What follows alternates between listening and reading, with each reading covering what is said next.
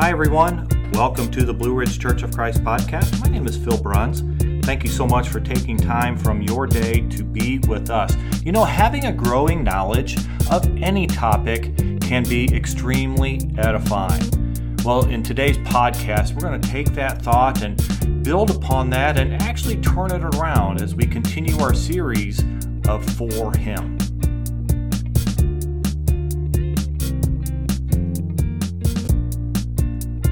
Well, we're excited to continue our series today entitled For Him, in which we're talking about how we live and who we are in service of Him, in service of Jesus. In our first lesson, when we talked about Priscilla and Aquila and their marriage and talked about their relationship with Paul, we talked about relationships being part of the foundation of God's church, a foundation of specifically the church in Ephesus. We started looking at this church beginning in the city of Ephesus back in the year right around 50 AD. And again, talked about the relationships and how important they are and how we all contribute to those relationships to build our church. Next, we talked about having impact into the community. How Priscilla and Aquila impacted Apollos in Acts chapter 18, and how Paul had multiple conversations in Acts chapter 19 with a variety of different people of different backgrounds. But Paul was the expert of reaching out to different people with different backgrounds and different interests.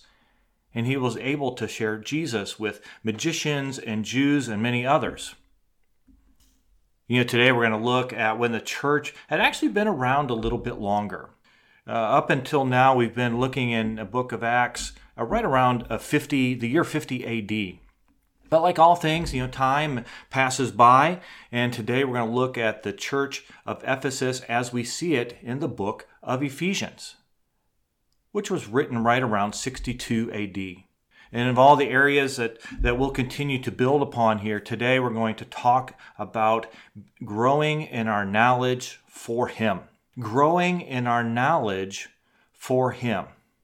But before I get too far into it, I'd like to look more at the bigger picture of what was in the air at Ephesus at the time.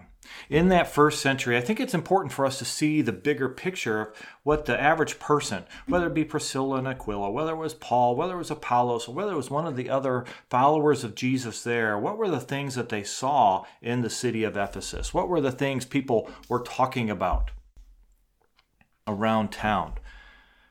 Because I think that can help us identify better with these followers of Jesus that we see in the book of Ephesians, that we saw in the book of Acts, and that can inspire us today as well, because I think you'll find that actually a lot of their temptations, a lot of the things that were being talked about around the city of Ephesus then are similar to things now. I'd like to just point out as an example of some of the things that were going on in Ephesus, the Temple of Artemis. The Temple of Artemis was a big fixture within the city of Ephesus. It sat up on a little bit of a hillside overlooking a bit of the city, and it was an incredibly beautiful, magnificent structure in the first century. The Temple of Artemis was actually a Greek temple dedicated to ancient and local form of the goddess Artemis, who's also known as Diana, a Roman goddess of fertility. It's a perfect example of the different influences that came into the area of Ephesus, where you have Roman influence, you have Greek influence, and then many others as well. The Temple of Artemis, the one that you would find in the first century, was actually the third Temple of Artemis. The first one was built in the 8th century BC and was later destroyed by a flood. The second was built much bigger and grander, but then that was destroyed by fire in the 4th century BC. The third was built, and that's the one, again, that sat on this hillside looking down over the city of Ephesus during the first century. And it was the biggest one yet. It was grander, it was imposing, it was an awesome spectacle. This temple sat over 60 feet tall. If you've ever walked on a football field, you would know that a football field is actually pretty large. This temple was 1.5 times the length of a football field. It was 1.5 times the width of a football field. It was huge, made of tons, in a very literal sense and in a numerical sense, of hand-carved stones that were built pillars. 127 columns in all were pieced together by master craftsmen and again stood 60 feet tall. That's like a 4, maybe a 5-story building that you see around your town today. It was a massive temple. And every time it was rebuilt, it got bigger and bigger and bigger. A 2nd century poet by the name of the Antipater of Sidon mentioned, "I have seen eyes on the wall of lofty Babylon, on which is a road for chariots, and the statue of Zeus by the Alpheus, and the hanging gardens, and the colossus of the sun, and the huge labor of the high pyramids, and the vast tomb of Mausolus. But when I saw the house of Artemis that mounted to the clouds, those other marvels lost their brilliance. And I said, Lo, apart from Olympus, the sun never looked on aught so grand." If you walked over to the temple of Artemis, you would have been standing in one of the most beautiful structures, and one of the biggest structures, one of the most imposing structures of the time. But what's behind that? What is behind this great big temple of Artemis that was there? Well, it's centuries of family and culture-held beliefs. It is centuries of belief that got deeper and deeper and deeper of time. How do I know that? Well, the temples that were rebuilt kept getting built bigger and bigger and bigger. They kept getting more ornate. They kept getting more imposing. If it was something that people didn't care about, it would just get smaller or go away, not even be rebuilt after it was destroyed by a flood. But this was something that the people cared deeply about. They went there to worship. They went there because it was a part of their culture. After the second one had been destroyed, Alexander the Great offered to rebuild this third one. But the people said, we cannot have one God, meaning Alexander the Great, build a temple for another God. So they decided that we shall do it. The people built the temple of Artemis. So it makes sense in that light in Acts chapter 19, with again the temple of Artemis looming over the city for now what would have been centuries, that a bunch of silversmiths and trade people were riled up against Paul, shouting, "Great is Artemis, Jesus is no God." A god is not any god unless they're hand-carved by stone. You see, having these gods made sense to these people. Having the temple of Artemis, and there were other temples there in Ephesus as well, it made sense to them. And Jesus did not make sense. Jesus had no temple. Jesus had no stone figure carved of him. And so in the time when Paul comes talking about Jesus, it makes perfect sense for the average person to where's your temple? I'm sorry, you don't have a temple? Let me show you the temple of Artemis, and let me show you who I worship. Most of us don't live in places where there's a big temple looming over us today. Although there are a huge population of the world still worships in temples and bows to various idols and gods. But we have other long-held and growing beliefs in our times that go directly against what is true and reasonable and found in Scripture about Jesus.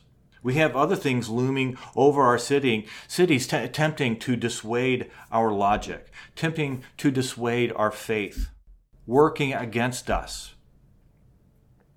We sometimes like to give these things names, and they can confuse us and distract us and work against our love for God and squish our faith anchored in His truths.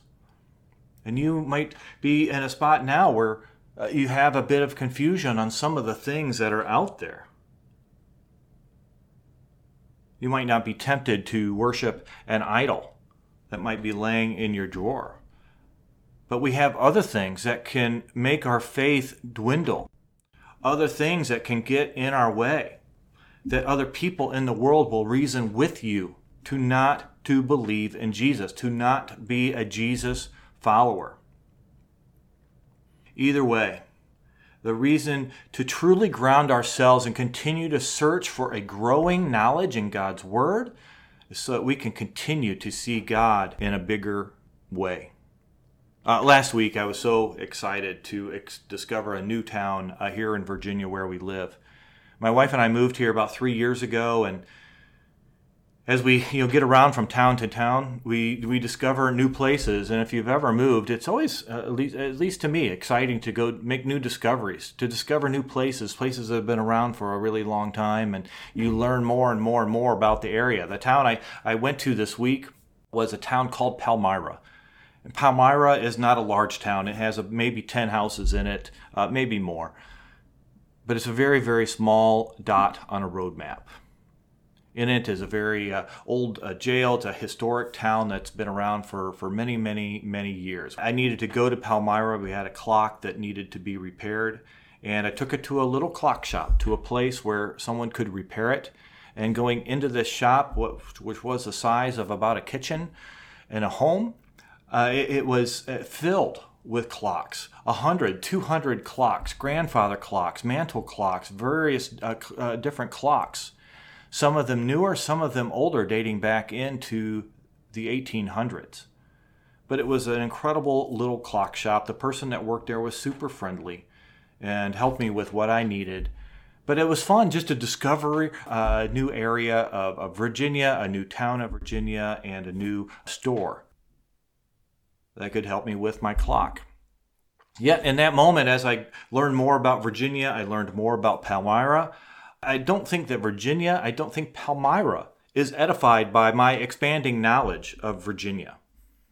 I don't think the state is excited that I'm learning more about it. I don't think the mountains are excited to learn that I made another hike down a trail or discovered this or that.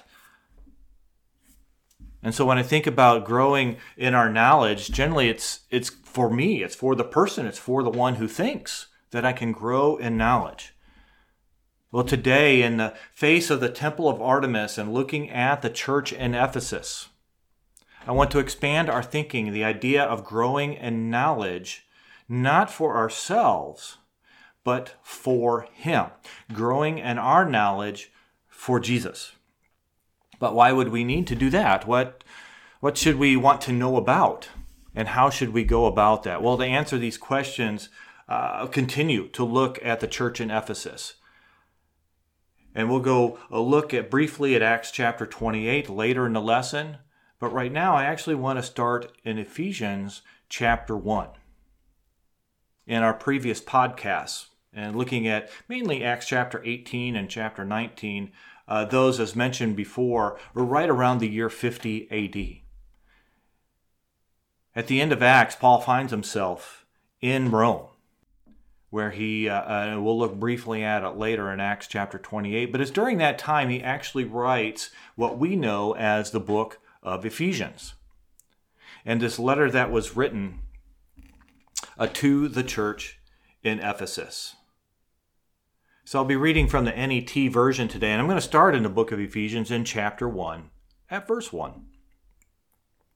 From Paul, an apostle of Christ Jesus by the will of God, to the saints in Ephesus, the faithful in Christ Jesus, grace and peace to you from God our Father and the Lord Jesus Christ. Blessed is the Father and the Father of our Lord Jesus Christ, who was blessed with every spiritual blessing in the heavenly realms in Christ. For he chose us in Christ before the foundation of the world, that we should be holy and blameless before him in love. He did this by predestining us to adoption as his legal heirs through Jesus Christ, according to the pleasure of his will, to the praise of the glory of his grace that he has freely bestowed on us in his dearly loved Son. In him we have redemption through his blood, the forgiveness of our offenses according to the riches of his grace that he lavished on us in all wisdom and insight. He did this when we revealed to us the mystery of his will, according to his good pleasure that he set forth in Christ toward the administration of the fullness of the times, to head up all things in Christ, the things in heaven and the things on earth. In Christ we too have been claimed as God's own possession, since we were predestined according to the purpose of him who accomplishes all things according to the counsel of his will, so that we who were the first to set our hope on Christ would be to the praise of his glory. And when you heard the word of truth, the gospel of your salvation, when you believed in Christ, you were marked with the seal of the promised Holy Spirit, who is the down payment of our inheritance until the redemption of God's own possession, to the praise of his glory. My first thought today is to remember God's gift to you. Remember God's gift to you. You know, Paul starts in verse 3, he says very bluntly, that we, meaning the followers of Jesus, are incredibly blessed. That we are incredibly blessed. He says, blessed is blessed is the God and Father of our Lord Jesus Christ, who has blessed us with every spiritual blessing in the heavenly realms of Christ. He says that we have received every spiritual blessing, and then he continues to list 3 different sentences that support that idea. 3 different blessings that support the idea that we have received every spiritual blessing. And then in the paragraph I read, there's supporting sentences for those 3 blessings. That was for the people then at that time. But if you are a Jesus follower today, if you love your Jesus and Jesus is your Lord, I think you can claim these 3 for you as well today. The first one was in verse 4, where he says, For he chose us in Christ before the foundation of the world, that we should be holy and blameless before him in love. You know, Paul orders the relationship here. He says that God chose you. You know, I was reading recently John chapter 15, where Jesus cites that very same thing. He says that I have chose you. God chose you. You have not chosen God. God chose you. Let's order that relationship. That we haven't done anything righteous enough. We can't do enough. We can't even pray enough, go to church enough, read our Bibles enough to do something right, so that we can have this relationship with God. No, no, no, no. God has chosen you. The second one he mentions in verse 7, it says, In him we have redemption through his blood, the forgiveness of our offenses according to the riches of his grace that he lavished on us in all wisdom and insight. As said, you know, we cannot do enough things to have our sins forgiven. We cannot live a righteous enough life. We can't invite enough people to church. We can't read enough of our Bibles. We can't memorize the whole Bible front to end enough. We cannot go to church and pray enough. We have not done a single thing to deserve to have our sins forgiven. It only comes through Jesus' blood on the cross. And Paul is writing to the church in Ephesus to remind them of this. And finally, number 3, in verse 11, he says, In Christ too, we have been claimed as God's own possession, since we were predestined according to the purpose of him who accomplishes all things according to the counsel of his will, so that we who were the first to set our hope on Christ would be to the praise of his glory. We belong to him. You know, if you're a parent and listening to this and you have some kids, my goodness, we're always proud of our kids. We had a family over for dinner recently, and we were sitting there eating, and the mom had the young children talk about their days of school, what they were learning, the sports that they were involved with. And you could just see the pride glowing from the mother and the father as the kids talked about the things that they were doing. And it's like that as a parent, that these kids are mine, and I'm proud of them. But even if you're not a parent, you probably have things that you're proud of. It might be a project at work. It might be a friendship. It might be a project you did a long time ago. There are things that you hold highly. It might be a niece or a nephew, a family member, or it might be a sibling relationship. But there are things in our lives that we hold very proudly. Well, for God, one of those things is that we belong to Him. It's almost as if He's saying, these are my kids. They're mine. I am so happy with them. So the three blessings that Paul starts out with in early Ephesians. Chapter 1. 1, being chosen by Him because He loves you. Number 2, the riches of His grace, providing us forgiveness of our sins. And number 3, He claiming us as His possession. This was a reminder for the church in Ephesus as Paul wrote that, and it's a reminder for us today. And if you're like me, you need those reminders. You need those reminders from time to time, because that can cause gratefulness and motivation to stick with Him, to remain in Him day after day after day, regardless of the temptations that are out there, regardless of the temple of Artemis that might be looming over you personally or over the city. That can cause distraction, that can cause confusion. Jesus is a way to clear that up. But time marches on. Time marches on, so we can't just stick with remembering God's gifts. We need to grow in knowledge for Him. That's my point number 2, is growing in knowledge for Him. After referencing those 3 specific blessings, he continues in verse 15. It says, for this reason, because I have heard of your faith in the Lord Jesus and your love for all the saints, I do not cease to give thanks for you when I remember you in my prayers. I pray that the God of our Lord Jesus Christ, the glorious Father, will give you spiritual wisdom and revelation in your growing knowledge of Him, since the eyes of your heart have been enlightened, so that you can know what is the hope of His calling, what is the wealth of His glorious inheritance in the saints, and what is the incomparable greatness of His power toward us who believe, as displayed in the exercise of His immense strength. This power He exercised in Christ when He raised Him from the dead and seated Him at the right hand of the heavenly realms, far above every rule and authority and power and dominion and every name that is named, not only in this age, but also in the one to come.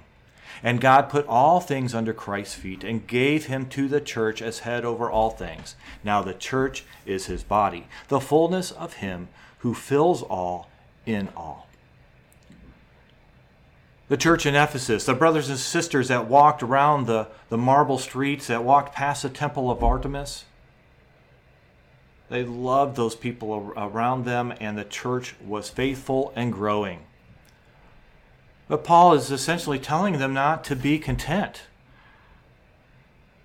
He said that I pray that the God of the Lord Jesus Christ, the glorious Father, will give you spiritual wisdom and revelation in your growing knowledge of Him, since the eyes of your heart have been enlightened. Or in other words, if you would allow me to switch that words and maybe a little bit better English for today. Since the eyes of your heart have been enlightened, I pray that the God of our Lord Jesus Christ, the glorious Father, will give you spiritual wisdom and revelation in your growing knowledge of Him. Because they were people like you and I, they faced as much temptation or adversity as we do. They had neighbors with different faiths, different philosophies. They had family members that thought they might maybe a little bit crazy and were critical.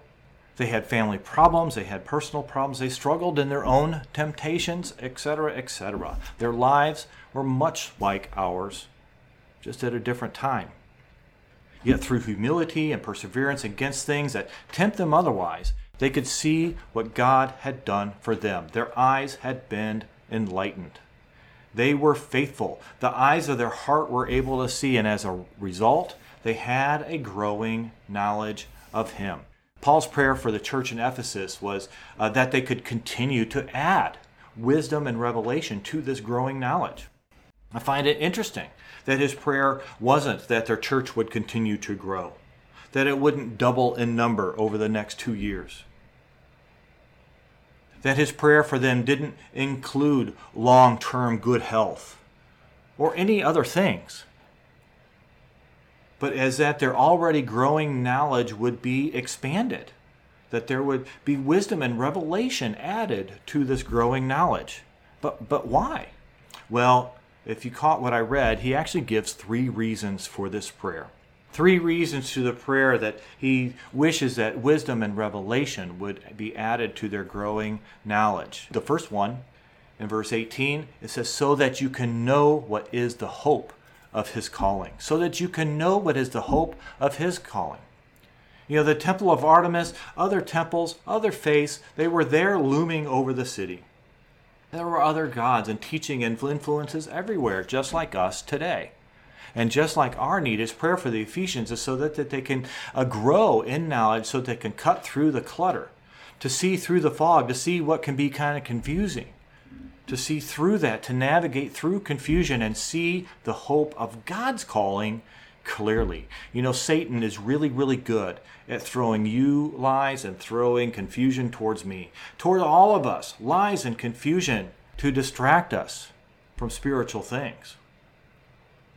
But Paul's wish for the church in Ephesus and for us today is that we can know the hope of his calling, to stay one step ahead of Satan's lies. The second reason that Paul gave for offering this prayer for the church, in verse 18, it says, so that they would know the wealth of his glorious inheritance in the saints. Doesn't that just sound great? I just love how that sounds. The wealth of the glorious inheritance. Like, that doesn't stink to think about that, right? The wealth of a glorious inheritance. I mean, if they weren't growing, how could they learn and appreciate the vastness of the inheritance that God is offering us? If I don't keep growing in my knowledge of Virginia, how can I know about the history and know about the hidden secrets of historical things or current things? How can I know the best paths and the best waterfalls to go see out in nature if I don't continue to grow my knowledge of Virginia? And maybe in the better comparison, as mankind continues to grow in our knowledge of outer space, it is an incredibly vast space. We can't even really comprehend how big outer space is. If you ever see some videos or see pictures of Earth compared to the Milky Way, and then the Milky Way compared to other galaxies that are out there, we are just smaller than a dot on a map. It is so vast. How can we, if we're not growing, how can we learn more and more about the wealth of God's glorious inheritance? Maybe the bigger question, that other than apathy, why would you not want to have a growing knowledge of this glorious inheritance? Why would you not want to know about the vastness of the glorious inheritance? You know, whether it's your jobs or your education, if you're not growing in them, you kind of cut yourself short. You cut yourself short on your career path. So it pays to keep growing. And spiritually, Paul knew it for them as it is for us today. And number 3, in verse 19, a third reason that Paul gives for his prayer for the church in Ephesus. He says, and what is the incomparable greatness of his power towards us who believe, as displayed in the exercise of his immense strength. The strength that raised up Jesus from the dead to overcome all demons and take you and me and a host of other messed up, sinful folk that have all kinds of disgusting things in our background and allow us to be followers of Jesus and have our lives wiped clean. Our slate is clean. It's white as snow. It's hard to get in touch with that power if you're like me. I don't quite understand it. But then all the more to continue to grow in wisdom and knowledge and to expand on those topics. But then even more than that, Paul continues in verse 23 of Ephesians chapter 1, offering Jesus as the head of the church and placing us, his followers, as the body of Christ and the fullness of him who fills all in every way. That's an incredible thought, that we can be the body of Christ, that we can be the fullness of him. So when you think about a growing knowledge, certainly it's for our own edification, but when we grow in our knowledge, when we grow in our wisdom and our reverence for Christ, we become fuller people for him, because we are the fullness of him. We fill out bigger lives than we ever could have imagined. Imagine Priscilla and Aquila, had they not chosen to follow Jesus, we wouldn't know who they are. Imagine Apollos not have chosen to be a follower of Jesus, or Paul, or the many other people in the New Testament that come after Jesus.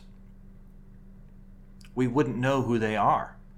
But living our lives, growing in our knowledge, adding wisdom and revelation to a growing knowledge of him can help us live better in the fullness of him. Growing knowledge for him. But I'd like to turn back for a minute of, okay, what if we choose not to do that? What if we choose not to grow or take it very lightly? Don't think about it. I'd like to look at Acts chapter 28.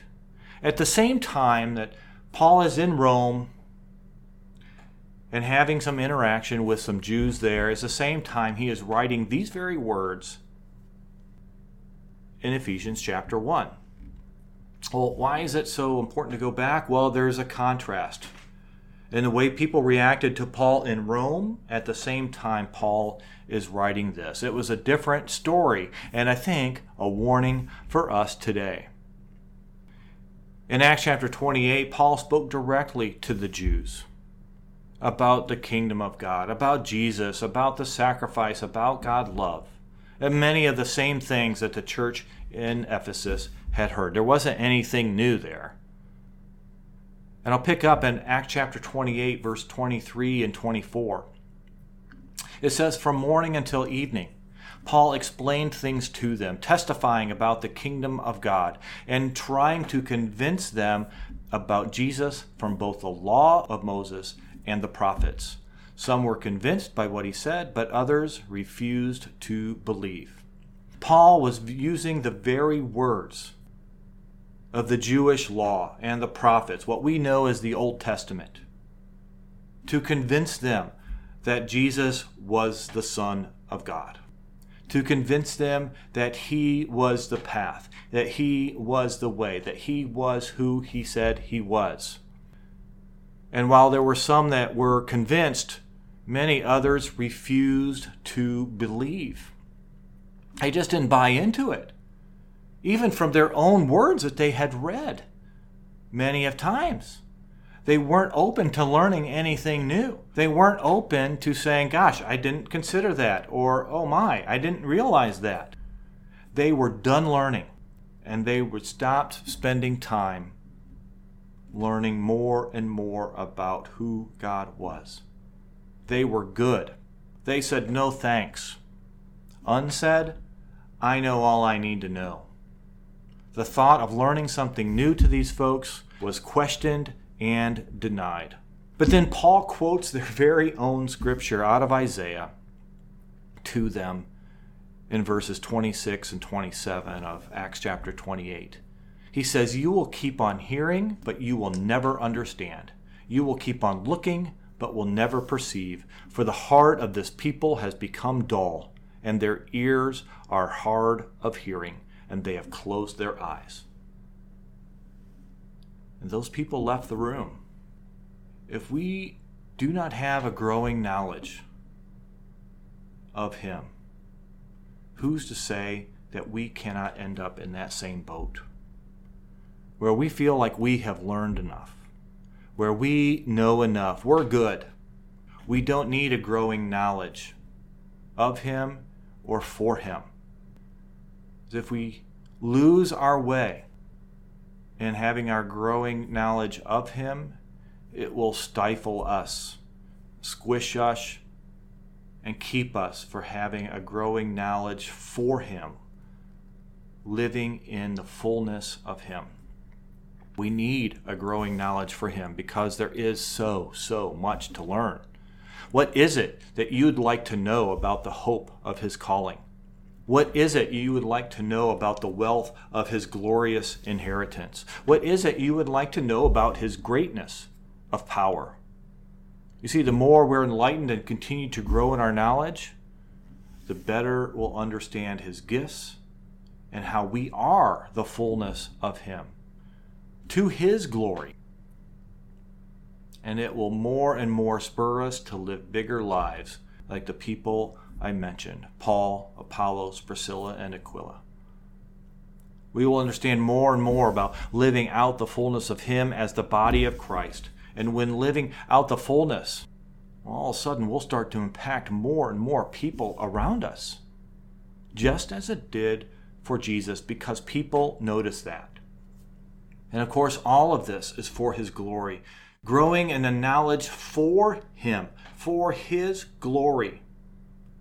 Our lives are so small without it, and we sell God and ourselves short if we don't put all effort into growing in our knowledge.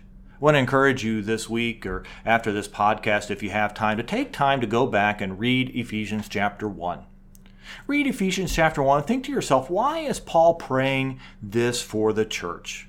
Why was the prayer not about health or about growing or about other things that it could have been? In fact, go ahead and read all of Ephesians. Do your own study on the church there and think about the fullness of Christ. What does that mean? What does it mean to be the fullness of Christ?